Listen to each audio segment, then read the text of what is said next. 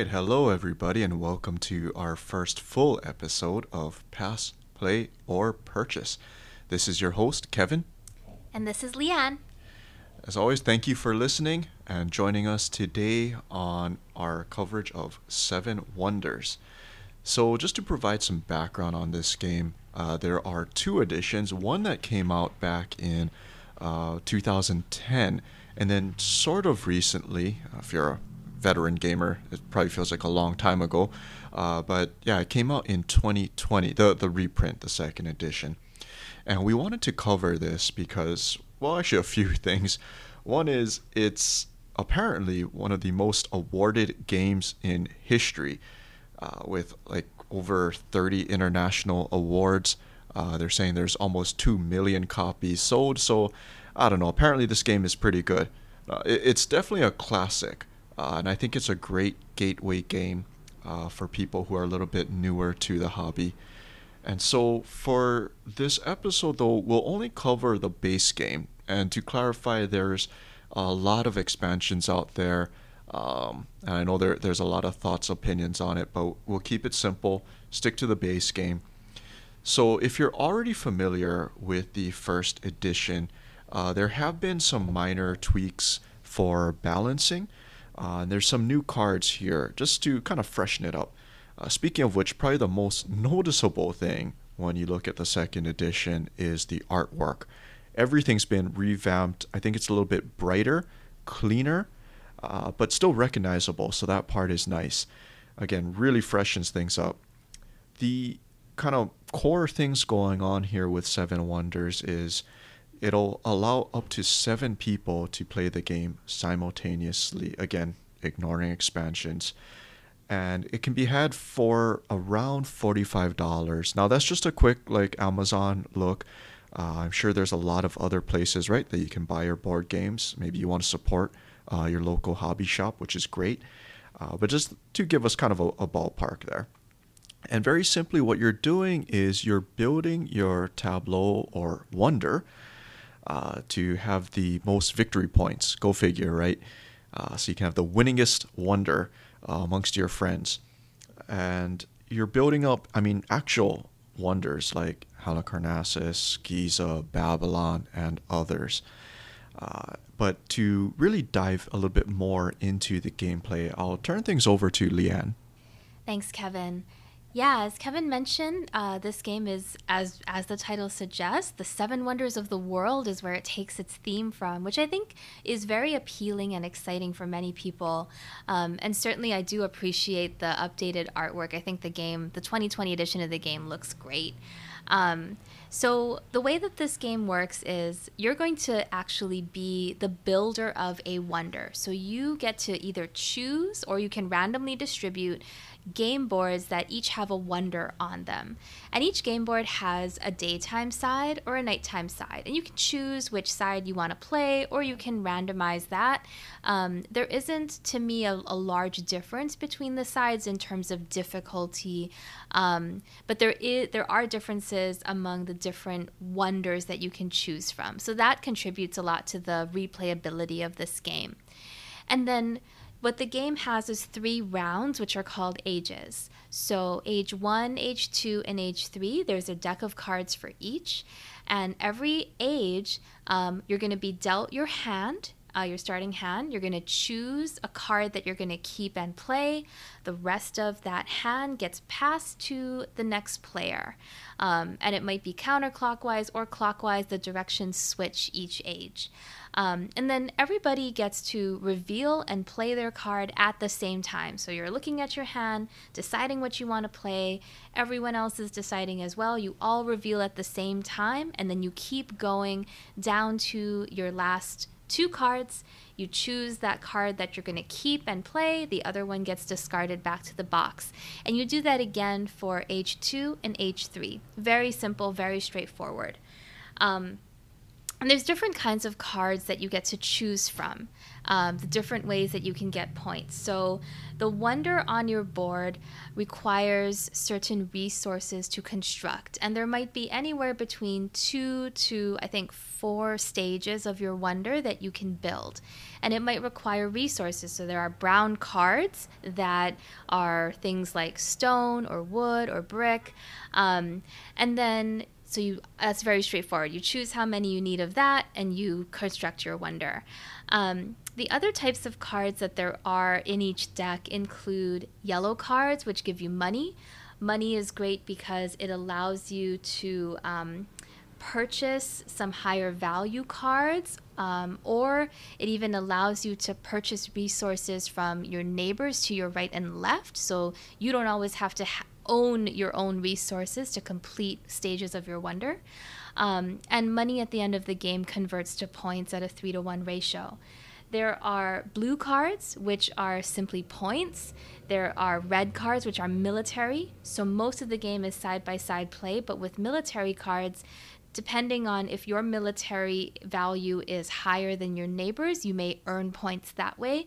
If your military value is less than your neighbors, then you may lose points.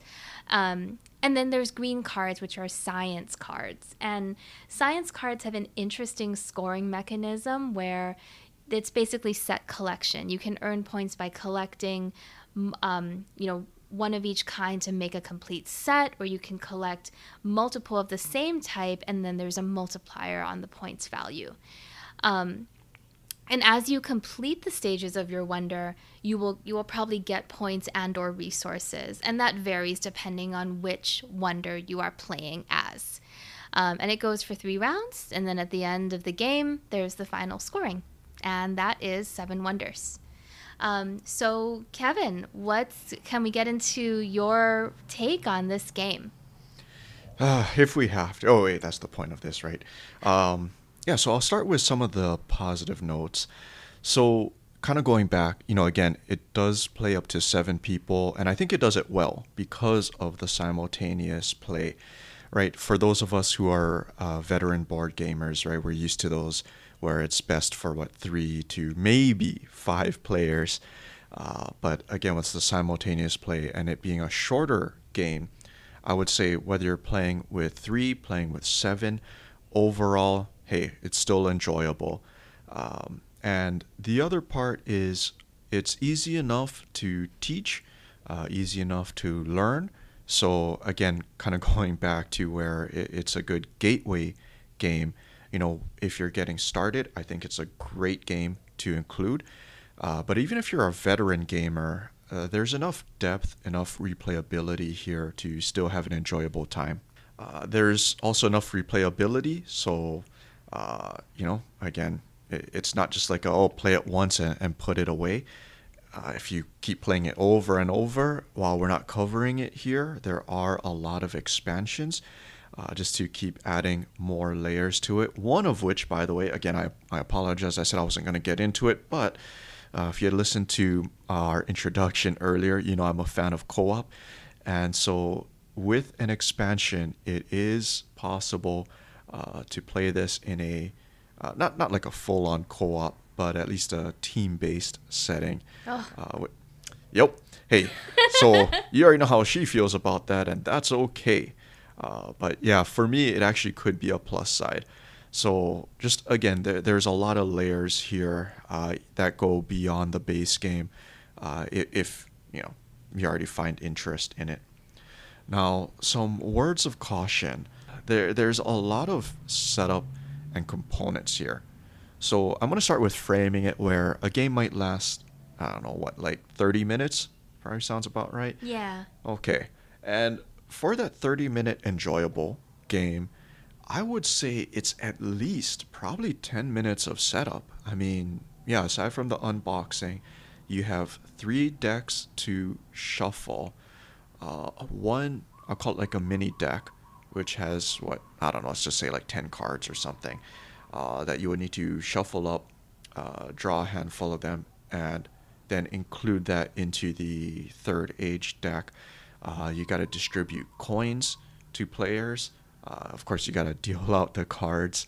to play. There's military tokens.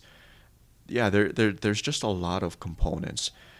Not that there's anything wrong with that necessarily. It's just, again, for a 30-minute game, it can actually feel kind of fiddly dealing with all of these things. Now, this is for the physical copy. If you happen to be playing online, like through Board Game Arena, obviously they deal with all of that for you, and I think it makes it a very easy experience. And so the game can really speed up. I mean, of course, setup, right, is just a click of a button away. But even then, playing the game can go a lot faster, right? You don't have to shuffle, you don't have to deal, pass the cards, all of that good stuff. Um, so, yeah, I mean, just depending again on your choice of platform, could be something to look out for. Not a deal breaker by any means, just again, a word of caution. Um, and then the last part is still kind of going back to how I think it's a good thing. It's not like this is a very deep strategy heavy game. Again, if you listened to our intro earlier, you know I'm not a fan of games that are too heavy. You know, the 2.5, 3 hour, uh, yeah, the brain busters. I'll play it, mind you, but yeah, again, if you are looking for that type of game, then Seven Wonders is not gonna be fulfilling for you. So that's pretty much my quick take on it. Leanne. So I think on the positive side, many people will enjoy the theme of the historical wonders. And it is pretty cool from the beginning, you know, that you're building, the idea that you're building the pyramids of Giza or the Hanging Gardens of Babylon or the Colossus of Rhodes. I think that is, that's fun and that's part of the appeal of this game for sure. The simultaneous play, I agree with you, Kevin, 100%, that it makes it fun for everyone because there is no downtime. When you're playing this game, you're playing the whole time. Everyone is taking a turn at the same time. You don't have to wait for other people. I don't know. You have those slow players sometimes you got to watch out for. If that really bothers you, just set a little timer, you know? But I think that that makes a really big difference, that you're not having to wait for long periods of time without actively doing something to advance your own points. I like that there are multiple ways that you can accumulate points. There's all different types of cards, like we were talking about earlier, so you can experiment with different paths to victory, and you might choose a different path to victory depending on which wonder you have and then who your neighbors are. It really does matter because you can get resources from your neighbors, or if they're building up their military bigger than yours, you want to keep an eye on them. And so that will change how you play this game every single time. And it's a really popular game, I think, for good reason. That it's easy to find people willing to play it, whether you're trying it online on Board Game Arena or if you have your own copy. I think that you'll be able to find people who are interested in playing it, eager to play it. My words of caution, and I think it's just, you know, Kevin, we're spoiled for choice. We've played this game so many times. In fact, I remember, I think it was one of the first board games that your family introduced me to at Thanksgiving one year. It was great. It was a really great experience. Since that time, 10 years ago, we've probably played this game dozens of times. Have we even played it 100 times, dare I say? And so at this point, for me, I do find the theme to be just a little bit dry. Just maybe it's very familiar. The mechanics, for better or for worse, are extremely straightforward, right? There's one thing you do on your turn, and that's look at your cards, choose the card you want to play, pass the rest to the next guy. And so if you're like me, where I tend to like lots of different types of actions in a game. If you listen to our intro, you know that I like European worker placement kind of games. Then this is different from that, right? You're doing the same thing every single turn over and over for 3 ages. And so I think the game can actually be somewhat engineered with some mathematical calculation, how much, when you're looking at your cards, one card is obviously going to give you more points than another card. That's actually pretty straightforward to calculate out. With that said, I will admit I'm not a master player of Seven Wonders by any means, but just depending on your own, how you like to play games. If you like games where you want to math out your possibilities, or you like a little bit more of an introduction of chance or the influence of personality or reading other people, this game doesn't have any of that. It's very straightforward from that standpoint, which for me is not my favorite. So that's my word of caution there. All right. Well, thanks for that. Before we start getting to the decisions, I just want to point out something funny that one of Leanne's words of caution here is if you've played this game 100 times or more, then it might start to get a little dry. So, yeah, make of that what you will. So that being said, I kind of have a split decision here. And so if you have the first edition, then I would say the second edition is a pass. Now, if you don't have any version of this game, I think it's a purchase. I mean, do yourself a favor, get a copy, or at least make good friends with someone who has a copy, because, yeah, to me, this is a can't-miss game. Leanne? So I think this is definitely a play for me right at this point. Don't pass on this game. I mean, I would agree with Kevin. You can't miss this. This is a game that has so much replayability. It's very popular. It's won so many awards for good reason. The artwork looks great. The theme is fun. If someone you know has it, I don't think that I would have a desire to purchase it for myself. But definitely learn how to play this, and you'll be able to have gaming friends of all kinds because everyone will want to play it. And I think you'll get a lot of enjoyment out of it. Don't pass on it. I don't purchase it for myself because, well, I guess I have other people who own their copies and I can always use theirs to my heart's content. Which, by the way, is always a great technique for expanding your board gaming horizons. But there you have it. So just depending on your situation, it can be a pass, could be a play, could be a purchase. But either way, we hope that you enjoyed today's episode. We appreciate you listening, and we hope you join us on our next one. Thank you. Thank you.